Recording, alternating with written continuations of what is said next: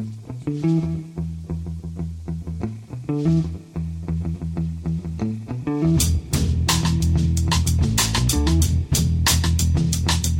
and welcome to The Price of Football, the show that looks at the money behind the beautiful game with me, Kevin Day, and Liverpool University's Kieran Maguire. I don't know why I took a deep breath before I said behind there, Kieran. Just seemed a bit... give it a bit of extra... Batter's gone again. How are you? I'm not talking about football, Kevin. Oh, good. I wasn't asking about football. I was asking about your emotions, Kieran. But that's clearly as a man, they are inextricably linked, like most men, sadly. Yeah, we both had a bad last minute yesterday. Yes, I have to say though, it's the first time I've been to Brentford. It's a cleverly designed little place, isn't it? Yes, yeah. It's a cracking little ground and. A very good example for those of you that have gone early. A very good example of what can happen when you have a fan organisation with a golden share and communication with the club. And if only this became entwined in some form of legislation, perhaps via a fan-led review, I think that would be best for all of football. So you've got over the fact that Tracy Crouch just got married then? I'm trying to come to terms with it. It's questions day, Kieran. We've got our first two questions. I really like because I hope they've got the same sort of hangover I've got at the moment. First question comes from Rick Lewis. And Rick says, I thought of this idea when I was drinking, so pardon me if it's daft. Could a super wealthy fan of a club pay off their debts with no ownership or strings attached just to reset their finances so the actual owners can be unconstrained by financial fair play and can pump money in? It's an understandable question, Rick, but sadly, it won't work. We've just had the scenario at Leicester City where the owner has paid off a huge amount of debt.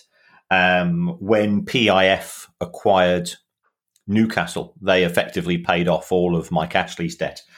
But the problem is that FFP is based on a break-even model. And that break-even is linked to profit. And the trouble with debt is that debt doesn't impact upon profit. And therefore, FFP, you look at your income, which is match day broadcast and commercial, plus your player sale profits. You take away your costs, which will be wages, overheads, and amortization, of course. Where would we be without it? And that gives you your effectively, so that's the start point for your FFP calculations.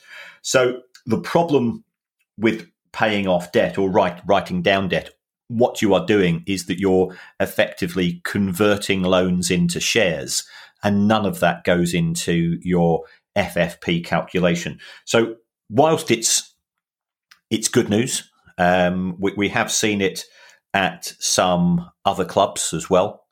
We saw it, in fact, at Sheffield United last week, where Prince Abdullah, he converted some of the club's debt into shares. It's completely independent of financial fair play and therefore can't effectively reset the clock in a way that would bring a smile to Uncle Terry's eye.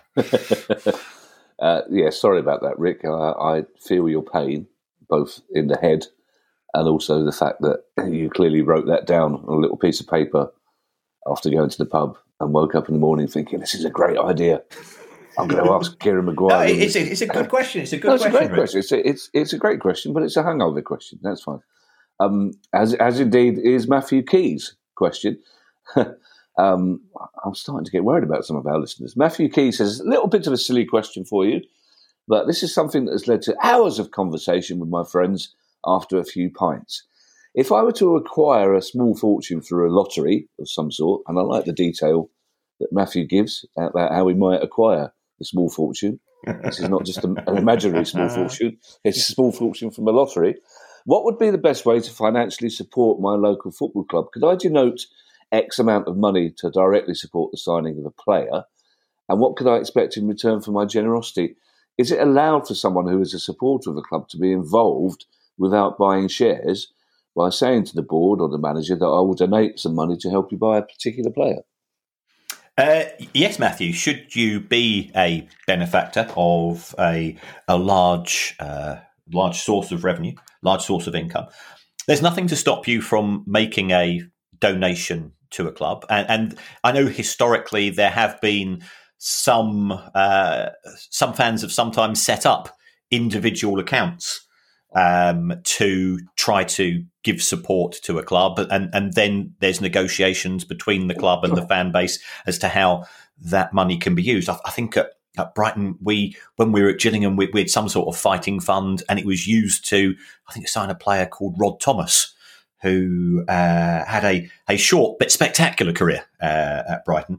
And it does give you, as fans, that slightly closer feeling to the player, unless you get sent off in the 15th minute at Colchester, in which case you go on to sort of the usual type of abuse that is recently levelled at. What do you do that for? He's our lad as well. You can't do that, ref. So you can make a donation. Now, where this can be really useful is if you are supporting a League One or League Two club, and effectively going back to the earlier question, in relation to FFP, because in Leagues 1 and 2, we have something called Football Fortune. And Football Fortune is equity investments in the club, donations, player sales, or FA Cup runs. And what you're allowed to do is that 100% of the money from your Football Fortune goes into your FFP calculation. So it can certainly make a difference. In terms of what you get in return, well, you might get invited into the boardroom. You might get your name in the programme. You might get a signed shirt by the player. But the chances of being able to benefit financially, I think, would be slim. And the reason for this is there is no such, we're not allowed to have what's referred to as third-party ownership of players. So if you contributed money towards the signing of a player, that player goes on to be a superstar and is sold for a fortune, you can't then say, okay, I want 20% of that, because that will be deemed to be third-party ownership.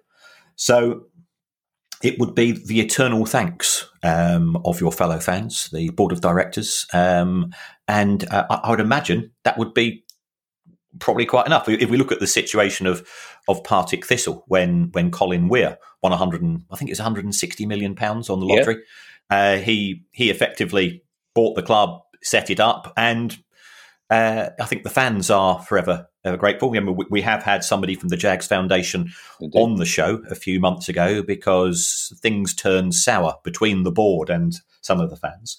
So it doesn't necessarily always produce a happy ending. But you can certainly put that money in, and you could effectively say, I know that you're looking to sign player X. I don't think you could say, I've seen this bloke on the telly. He looks really good. I think you should sign him and I'll give you the money, because that's sort of interfering on the playing side of things, and it's not really fair on the manager and coaches. Yeah, and then you end up signing Graham Norton because he looks really good on the telly. I feel a little bit sorry for Rick Lewis now, because Rick's going, hang on a second, I can't pay off all my club's debts with my imaginary fortune, but Matthew Key can buy a player. But there you go. Our next question, Kieran, comes from Liam Blaney, which is a great surname and is only one R away from being the best surname in the world, basically. Wouldn't you love to be called Liam Blaney? But anyway, Liam Blaney says, how much money do owners have to put into clubs in the lower semi-professional tiers of English football, say around 7, 8 and 9 levels, for example, to keep them alive? Are these clubs heavily dependent upon the level of attendance at games? If those attendances range from 200 plus to 1,000 plus, and tickets are £10 each, then clearly there's a large disparity, even in the same league, in terms of match day revenue. So does ticket revenue cover player costs at least? Ticket revenue is highly unlikely to cover ticket costs. Clubs at that level really have to sweat the assets as best they can. So many will be community or fan owned, because they won't have a local benefactor. When they do get benefactors, there can be a sea change. you'd be looking at sponsorship income being significant at sort of 6th, 7th, 8th level. I mean, I was looking at I think it was Radcliffe FC, which I think is sort of around about that level. They're normally charging ticket prices in the region of £8 to £10. You can get a pretty cheap season ticket. From what I understand, talking to some of our colleagues in the agent industry, probably at level 7, you'd be looking at wages of £50 to £350 a week. But there are some clubs who want to go through the leagues. So, remember, we saw what happened with Salford and the class of 92, how they managed to accelerate. I think South Shields, for example, I think they've gone full-time. And they're currently, I think they're in the equivalent of, they're in the Northern Prem. They want to get into the National League. Ideally, they want to get into the EFL. So if you go full-time at that level, you'll be paying more than that level of wage. And you become reliant upon the owner. But most clubs at that level, it's a case of trying to break even. Bar takings are absolutely critical. I used to do the accounts for a club in Trafford, and bar takings, sort of events, room hire, that was the major source of income, because you're getting, if you get a couple of hundred people paying, kids will be there for £3 or £4. You've got the adults £8 to £10. And remember, it's only once a fortnight, so you're playing 20 home games. It doesn't add up to very much. Club lotteries are an absolute goldmine. Because people don't mind sticking in a £5 a month, and you get friends and friends of friends and people and exiles. So it's that type of thing which tends to be the biggest driver of income. There's not that many clubs that have benefactors. It does tend to be sort of more community based, and therefore you are reliant on everybody to sort of chip in through a variety of means, and the dedicated committees and individuals that go with these clubs become legend in their own areas. Club lotteries are great, Kieran, until somebody accidentally wins them. Yes. It's not meant to happen. Did you pick Radcliffe FC totally at random? Not particularly. It's just because I know that Bury AFC play at Radcliffe. Oh, right, okay. It's just that my cousin is their goalkeeper. Oh, is he? Yeah, Tom Stewart. Yeah. Oh, yes. Yeah, and he's been, I'm not sure if this is a good thing or a bad thing, but he's been player of the month just about every month this season. So, very good goalkeeper, Tom Stewart. So I'm very pleased to give Radcliffe a bit of free publicity, Kieran. Well done.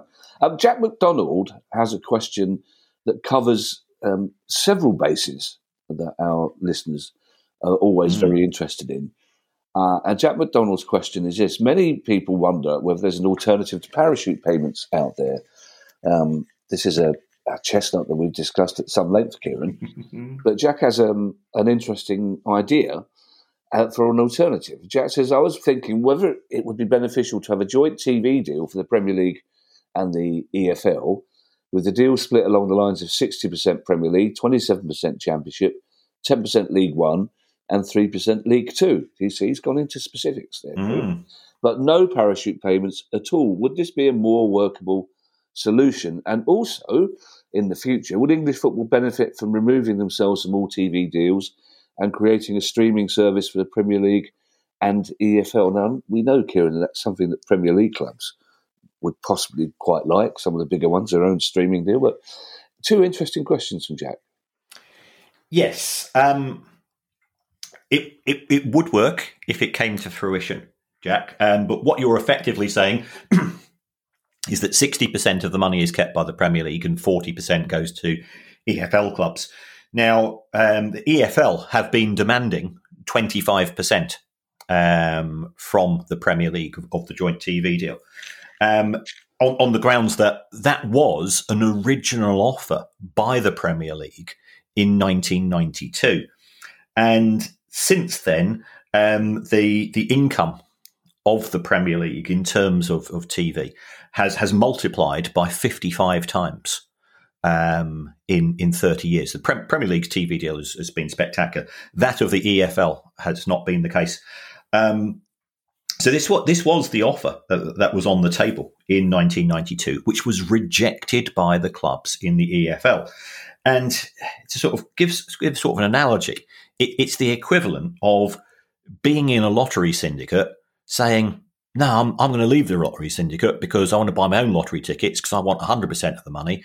And then a few years later, the lottery syndicate wins, and you go, I left you, 5 years ago. Can I retrospectively change my mind? And they'll tell you to go and bog off. So what we presently have, and we have an impasse between the Premier League and the EFL. The EFL are saying, actually, we want that original offer. We want 25%. And the Premier League are saying, are you prepared to negotiate on that? And the EFL keep saying, no, we want 25%. And it's I think it's fair to say it's cheesed off not only the Premier League, but it's cheesed off other parties quite senior in football as well. That there is no willingness to be flexible on behalf of the 72. And I agree with Jack. Parachute payments are not the problem. Parachute payments are a clumsy solution to the issue of the cliff edges between the Premier League and the Championship. Championship and League One, there's parachute payments there, but the EFL tend to keep quiet about them. There's a cliff edge between League Two and the National League because clubs in League Two actually get more money from the Premier League TV deal than they do from their own, and the deal in the National League is actually very, very modest. So there's parachute payments there. So they do exist. They are there for a purpose. They're there because of the cliff faces, the cliff edges between individual divisions. Reduce the cliff edge to a gentle slope, and the need for parachute payments disappears. But that's Finley in the background.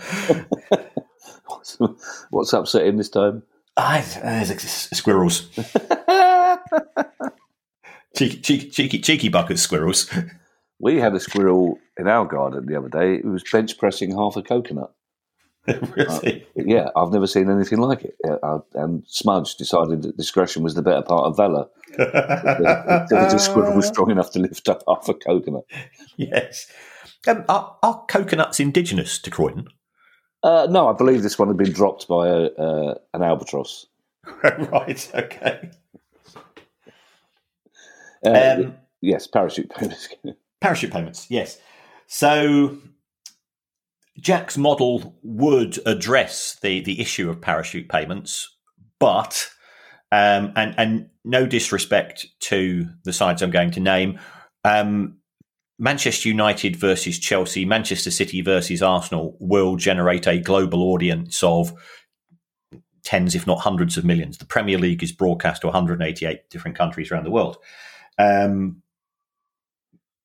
Middlesbrough versus Cardiff on a Tuesday night. Yeah.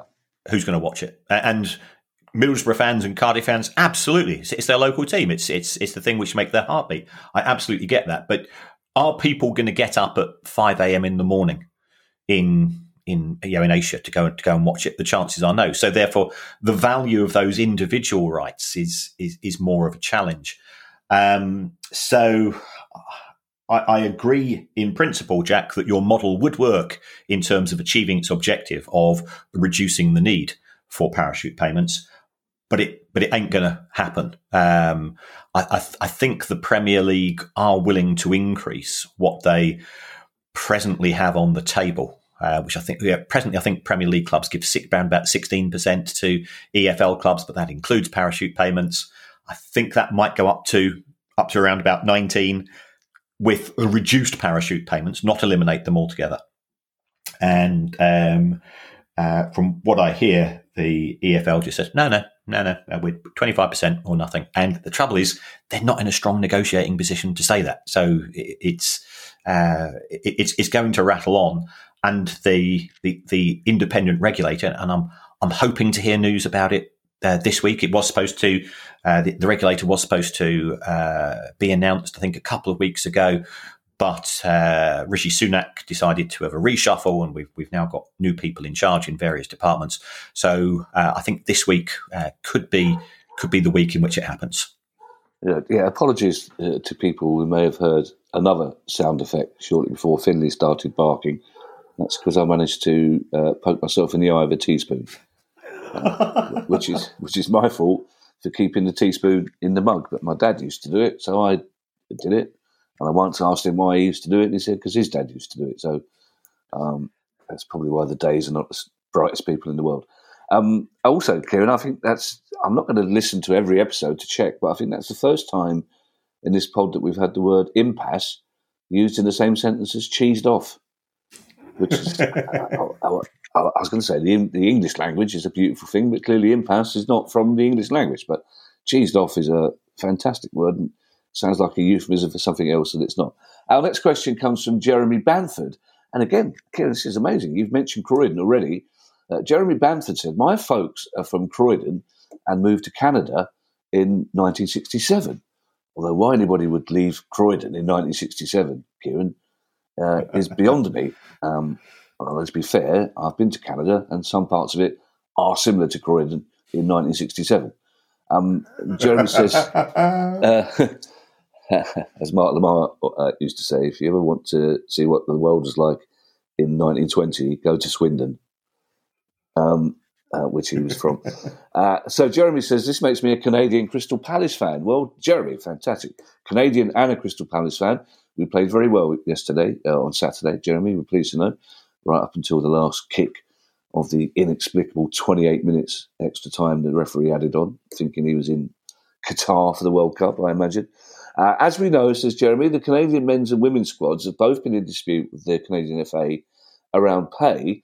And I was wondering if you could shed some light on what federations generally do with qualification money and whether pay disputes are more common than we hear about. And this was a fairly amazing story from last summer, Kieran, where the Canadian men's team threatened to go on strike to get equal pay with the Canadian women's team. Yes, this is a dispute between Canada Soccer and the women's team.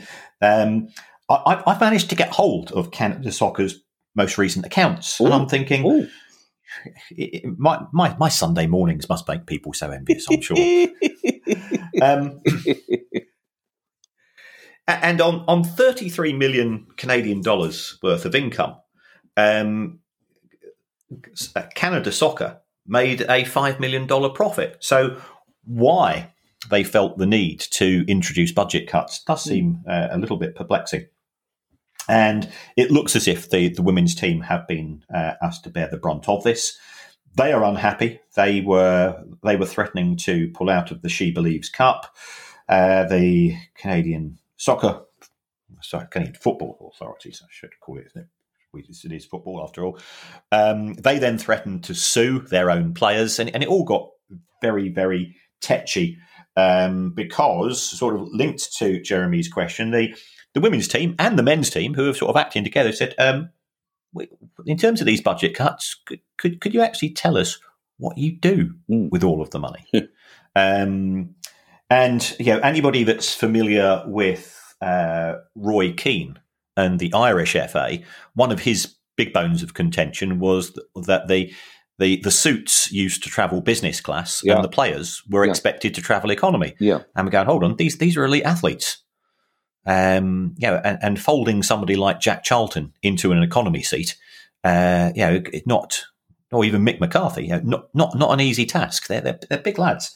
So sometimes they are run as individual fiefdoms, and if anybody that's followed the activities of the Irish FA and the way that has been run as a glorified executive toy by people who shall remain nameless, it is a cause of scandal. And it's not just isolated incidents. So that there have been quite a few set of circumstances where individual football associations, especially when they get to the World Cup, the executives book themselves into 5-star hotels. They get the best seats on the aircraft for themselves and their wives and their girlfriends and so on, and their partners and whoever it may be. And the players going, well, there's all this money. Yeah, and players, look, the players want to play football and the players want to represent their country. But the world of FIFA, and I'm not blaming FIFA for this. The world for FIFA, it is a generous distributor of money, and probably on Thursday's show, one of the things we're going to do, FIFA have just published their accounts, and there's a few eye-raising numbers in them, so we'll probably have a look at those on the Thursday show. So there have been quite a few disputes between individual groups of players and the people in charge. And I must confess, my sympathies in the main have always been on the side of the players. Quite right. Nathan Stansfield says that he has a question on player contract add-ons. It seems to have become more common, he says, to report the fee for a player as the upfront fee plus add-ons. For example, Man United's proposed purchase of Frankie de Jong last summer was reported at €65 million with €20 million add-ons. What is a typical makeup of these add-ons and how are they valued? So we're talking about trophy wins, league position, international caps, player of the year, player of the month awards, valued over the life of the contracts. And are there any good examples of what these typically entail, or is it simply down to individual contract negotiations? Well, it is very variable. If we take a look at the most recent accounts of Manchester City, they potentially will have to pay out a further £197 million in add-ons. Wow. These are partly in respect of transfer fees when players have played a certain number of games, partly linked to signing on fees at future dates should the player still be at the club, and loyalty bonuses. When we take a look at Manchester United have actually broken down the figures. And Manchester United have got just very much in inverted commas, just £111 million of potential add-ons. And these are referred to as contingent liabilities in the club accounts. They are possible future payments because, we don't know what's going to, the player may be sold, the player may retire, the player may have, no longer be picked by the club. For Manchester United, it's £69 million, which is linked to team success or the player being offered a new contract. Quite often that will be a sort of a year's extension as far as the contract is concerned. And there is a huge logic in having these bonuses when it comes to amounts paid to players being linked to team success. Otherwise, it can result in selfishness from individual players. And we are seeing more and more, especially we've just been mentioning Manchester United, the reason they got rid of Cristiano Ronaldo wasn't because he wasn't a fantastic player. He is. It's that he wasn't a fantastic team player. And it was all about him. So Manchester United will have to pay £11 million if players achieve certain international caps targets, and £31 million in respect of potential awards. And those awards tend to be Golden Boot, Player of the Season for voted by the PFA or FIFA, FIFA Player of the Year and so on. So the sums are very substantial. In terms of the biggest potential payouts that we've seen, I think we've probably just had one a few weeks ago when Chelsea signed Enzo Fernandez, because 18 months ago he was still playing for River Plate. And when they sold him to Benfica, they very cleverly said, should he be sold, we want 25%. So they've ended up with somewhere in the region of, I think it's 25% of the profit rather than the fee, but he was sold for, I think it's only sold for about 8 or 9 million. So they will end up with somewhere in the region of 25 to 26 million pounds from Fernandez being sold to Chelsea by Benfica to join the it is what it is comments from Chelsea fans. Are clubs obliged to show these potential add-ons in their accounts, Kieran? Yes, they are. Under the accounting rules, a contingent liability must be, the word is disclosed. Right. So it must be hidden away in the footnotes if it is a possible payment. So clubs really should do it. The level of adherence to these rules is, in my view, spotty. I do find it frustrating. Manchester United are excellent, by the way, in terms of their level of disclosure. Manchester City are very good as well. Some other clubs, they go down the route of vagueness. They say, yes, there could be future payments, but we can't really work out what they might be. Right. And I'm going, well, then you're not really doing your job. Because it's all there in the contract. So it is something which bugs me a bit. But the auditors seem to just nod it through, which I find somewhat frustrating. Yeah, I could hear you getting bugged as you answered the question. Are there sometimes add-ons, Kieran, that for financial or shall we say creative accounting reasons that may never be paid? That if we win the World Club Championship and he's player of the match in that final, is there a reason that clubs might have that sort of thing, or is there no point doing that? You can do as a flattery exercise. I mean, Claudio Ranieri had one in his contract at Leicester. Along the lines of, if we win the Premier League, you've got to go and pay me a absolutely whacking bonus. And Leicester gave him the contract, and they had a good old snigger. Yes. When they signed it. Yeah, pat him on the head, dilly do, yeah. Claudio, yeah, okay. And then, okay, right.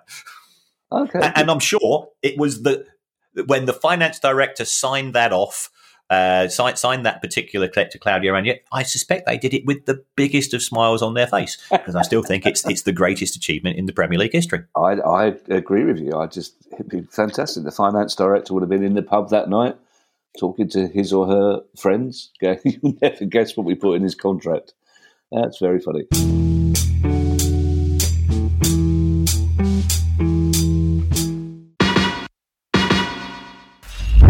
Hi, I'm Steve Lamack, and every week I'm joined by Music Ally's Head of Insight, Stuart Dredge, on The Price of Music, the weekly podcast all about the money behind the music industry.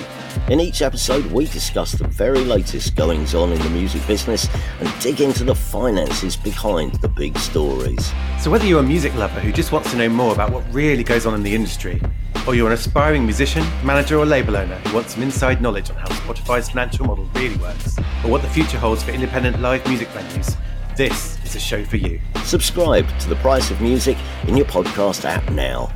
See you soon.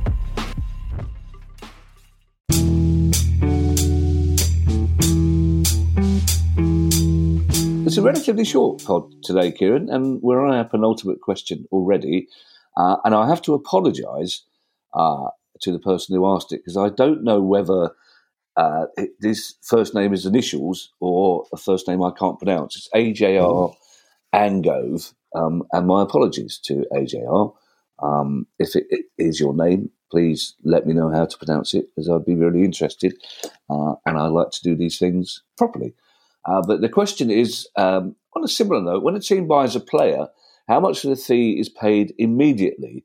And I'm not talking about the add-ons or the potential increases, the actual fees. So do teams pay in monthly instalments? Is it all paid up front? I understand this will vary. And of course, I'm adding this here, and our old friend amortization will be involved. And what are the different methods that teams will use or accept for payment? Well, it does very much vary from club to club. There are some clubs who would say, we want to sign such and such a player for 30 million, and we'll give you two choices. We'll either give you 10 million now, 10 million in a year, and 10 million in 2 years, or we'll give you 27 million now, take it or leave it. And it depends how desperate the selling club is for the cash. So it does very much vary.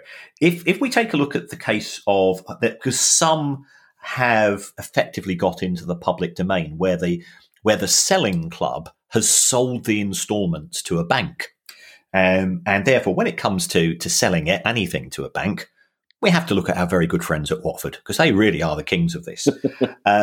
So when they sold Richarlison, I think they received £15 million immediately from Everton.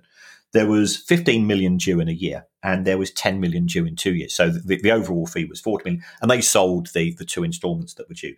I know when Liverpool sold Philippe Coutinho to Barcelona for an amazing sum of money. I think that was probably spread over around about 4 years. So it does very much vary. In terms of when the payments are made, they are either made on an annual basis, the anniversary of the player being sold, or some are on a 6-monthly basis. Right. So it could be, if you sell the player on the 1st of August, then you got your next instalment will be on the 1st of February, and then on the 1st of August. So it does vary from contract to contract.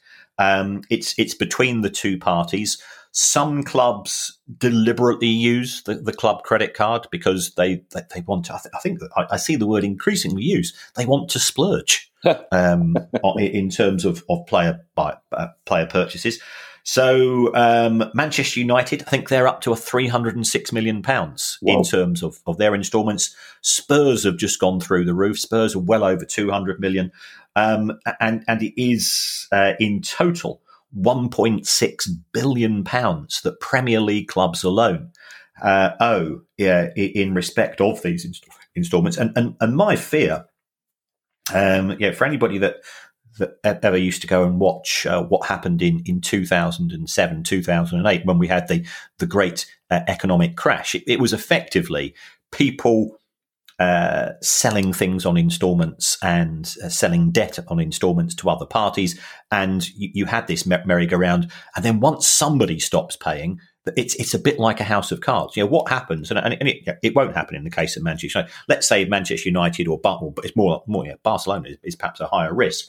What happens if Barcelona owe a club £30 million and they say, we can't afford to pay it? And then the club to whom they owe money, we owe somebody else £20 million, and we're relying on the money from Barcelona to pay. And can you see it can become quite precarious? And I know that, to be fair to UEFA, this is one thing which they are very concerned about. And under the new financial and sustainability rules, this is an area which is being addressed in terms of outstanding instalments in transfer payments, because that there is a genuine fear that there could be a significant negative impact upon the whole of football's finances, when just set off by one club failing to make one big instalment in terms of the payment. I've just written down the words "to be fair to UEFA" and added 2 exclamation marks. I may frame it, Kieran, because I don't think I've ever heard you use that expression. So we've got impasse, cheesed off, and to be fair to UEFA. Our final question, Kieran, comes from Alex Jennings, and it's a good old-fashioned question about a single club. And it is a club, Kieran, that we have spoken about at some length, but I think it's worth asking this question just for an update, basically. I don't know when Alex submitted the question, but it's still a valid one. And Alex says, I was looking for some clarity regarding the most recent account submitted by my club, West Bromwich Albion. The so-called billionaire Gauchon Lai has taken out a £5 million loan from the club and loaned it again to Wisdom Smart Corporation, a related party to him. The club are owed money from a similar loan to buy the club in 2016, which is still unpaid. Is this allowed if one loan hasn't been paid? And can the owner take another one out of the club? And it's a murky situation, Kieran, isn't it? Whether these are loans or donations or whatever. But we have talked about it before, but I think it's well worth an update, especially for West Brom fans. Yes, and I'm in regular contact with our friend Alistair, who set up Action for Albion, who is he's like Finley after a wonky chomp. He's been working his trolleys off, trying to hold up the profile of what's happening on and to shine a light. And to be fair, the club, I think Ron Gourlay has agreed to meetings and they've made some progress. In terms of these particular loans, it is within the legal framework. What happened with regards to the loans in 2016, the former owner of the club, Jeremy Peace, he effectively borrowed money from the football club, used that money to buy shares in West Bromwich Albion from individual shareholders, and then sold the whole package to Gauchon Lai, at what is estimated to be a substantial profit. I think he's now living in the Channel Islands, is Jeremy, and doesn't seem too keen to repay the money to the football club, which as you can imagine, grinds the gears of baggies. The loan from West Bromwich Albion to Wisdom Smart Corporation, again, perfectly legal, because companies within a group switch money around all the time. I think what surprises us in the world of football is that we're used to that money coming from the other related party companies to the football club rather than this way around, because we all know that football clubs don't tend to make a profit. So as far as Gouch and Lie is concerned, and as far as the frustration for fans are concerned, you can see that, especially given that there have been, I think, 2 deadlines which have come and gone and have been cheerfully sailed by Gouch and Lie, and we're presently operating on the money will be repaid in early 2023. So today is the 19th of February. I think that is quite early in 2023. So it does make you feel uncomfortable. I do have a degree of sympathy for people at the club, because they are independent of the owner and they're trying to do a professional job. And West Brom on the pitch have been on fire as well, which makes things even more frustrating, because they've got a chance of returning to the Premier League, which I suspect is what the owner is hoping for. And then we will see what happens, because there was talk at one stage of Gouch and Lie paying a dividend to shareholders, who would of course be Gouch and Lie, and then that dividend would be used to repay the loan. So it was a classic case of paying from one hand to the other, and it does make you feel very, very uneasy. And that process again, Kieran, that dividend repay loan process again, completely legal. Absolutely, absolutely. And the thing is, if they do get promoted to the Premier League, it will be despite him rather than because of him. Because I believe one of the deadlines was the 1st of January this year, and the money that he was to repay was going to be used for the transfer window, and that didn't happen, did it? No, he's certainly on the naughty step as far as West Brom fans are concerned. I would imagine, Adrian Charles will not be sending him a Valentine's card. Put it like that. Well, I was waiting for you to say Adrian Charles wouldn't be a happy man, but he's not. Full stop. Genuinely, much as I love him, he's not a ray of sunshine. No, he's not. I was about to say, to be fair, he can be, but he can't. This week, Kieran, on our next pod, we'll be speaking to sports lawyer Tom Murray, who specialises in the financial regulation of sport, especially football, and is happy to answer questions from our listeners. So if you have a question, send those questions in. We'll put as many to him as we can during the interview. If you'd like to make a small monthly, it should be pronounced monthly, Kieran, it's MON.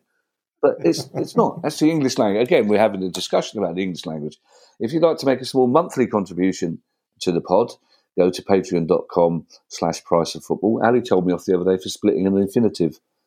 It's like, what is it? Star Trek here? I don't know. If you have a question, I failed my English O level, so I don't even know what an infinitive is, let alone a split infinitive. I'm absolutely rubbish at English. Well, it's the only one I know is to boldly go. Star Trek. Apparently, they've been splitting an infinitive, but if you can travel to space, you can split an infinitive, I reckon. If Einstein wanted to split an infinitive, he could split as many as he wanted. If you have a question you'd like answered on the show, email us at questions@priceoffootball.com. And again, if you have a question for Tom Murray, our sports lawyer, he used that address, questions@priceoffootball.com. And please put Tom Murray in the subject bar. Otherwise, producer guy will get more confused than he normally is. And in the meantime, I shall hand you over to Mr. Kieran Maguire for his customary farewell. Well, thank you to everybody for supporting the show. I think most of you have now received the Price of Football shirts and lots of photographs of happy smiling faces on social media. I hope you enjoy the shirts as much as we do. We're looking forward to our listeners. Sorry, what a handsome lot our listeners are. They are, aren't they? Yeah. Yeah, I think we could have our very own Love Island of price of football shirts wearers. I think. Yeah. I'll pitch that to ITV2. Absolutely. Oh, hang on. There you go. I've got a new laptop. I don't know how to turn that off. Right. Another way of supporting the show is by all accounts, giving the show a review on the podcast provider, on the app that you use. And that helps us in the charts, helps us with algorithms. People read the reviews, people look at the number of stars, and we do okay for ourselves for a fairly niche show. By all accounts, it doesn't matter what you say in the narrative of the report. So I do enjoy reading them. You could even say you would rather have the show presented by Perry Mason and Lee Mason. And I think I could go the full partridge in pitching that one to some TV executives. You could have Perry Mason solving crimes and then Lee Mason on VAR sort of doing some sort of review of them. I think it'd make an amazing television program. So it doesn't matter what you write, just chip in and we'll happily take it on. So you'd have Perry Mason solving them and then Lee Mason unsolving them. Yes. By putting a mistaken line. I feel sorry for Lee Mason, I have to say.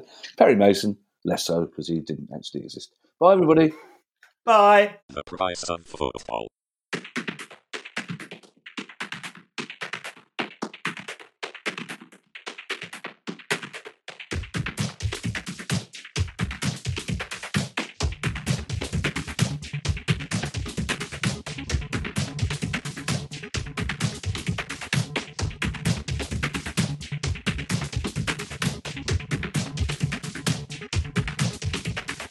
The price of football.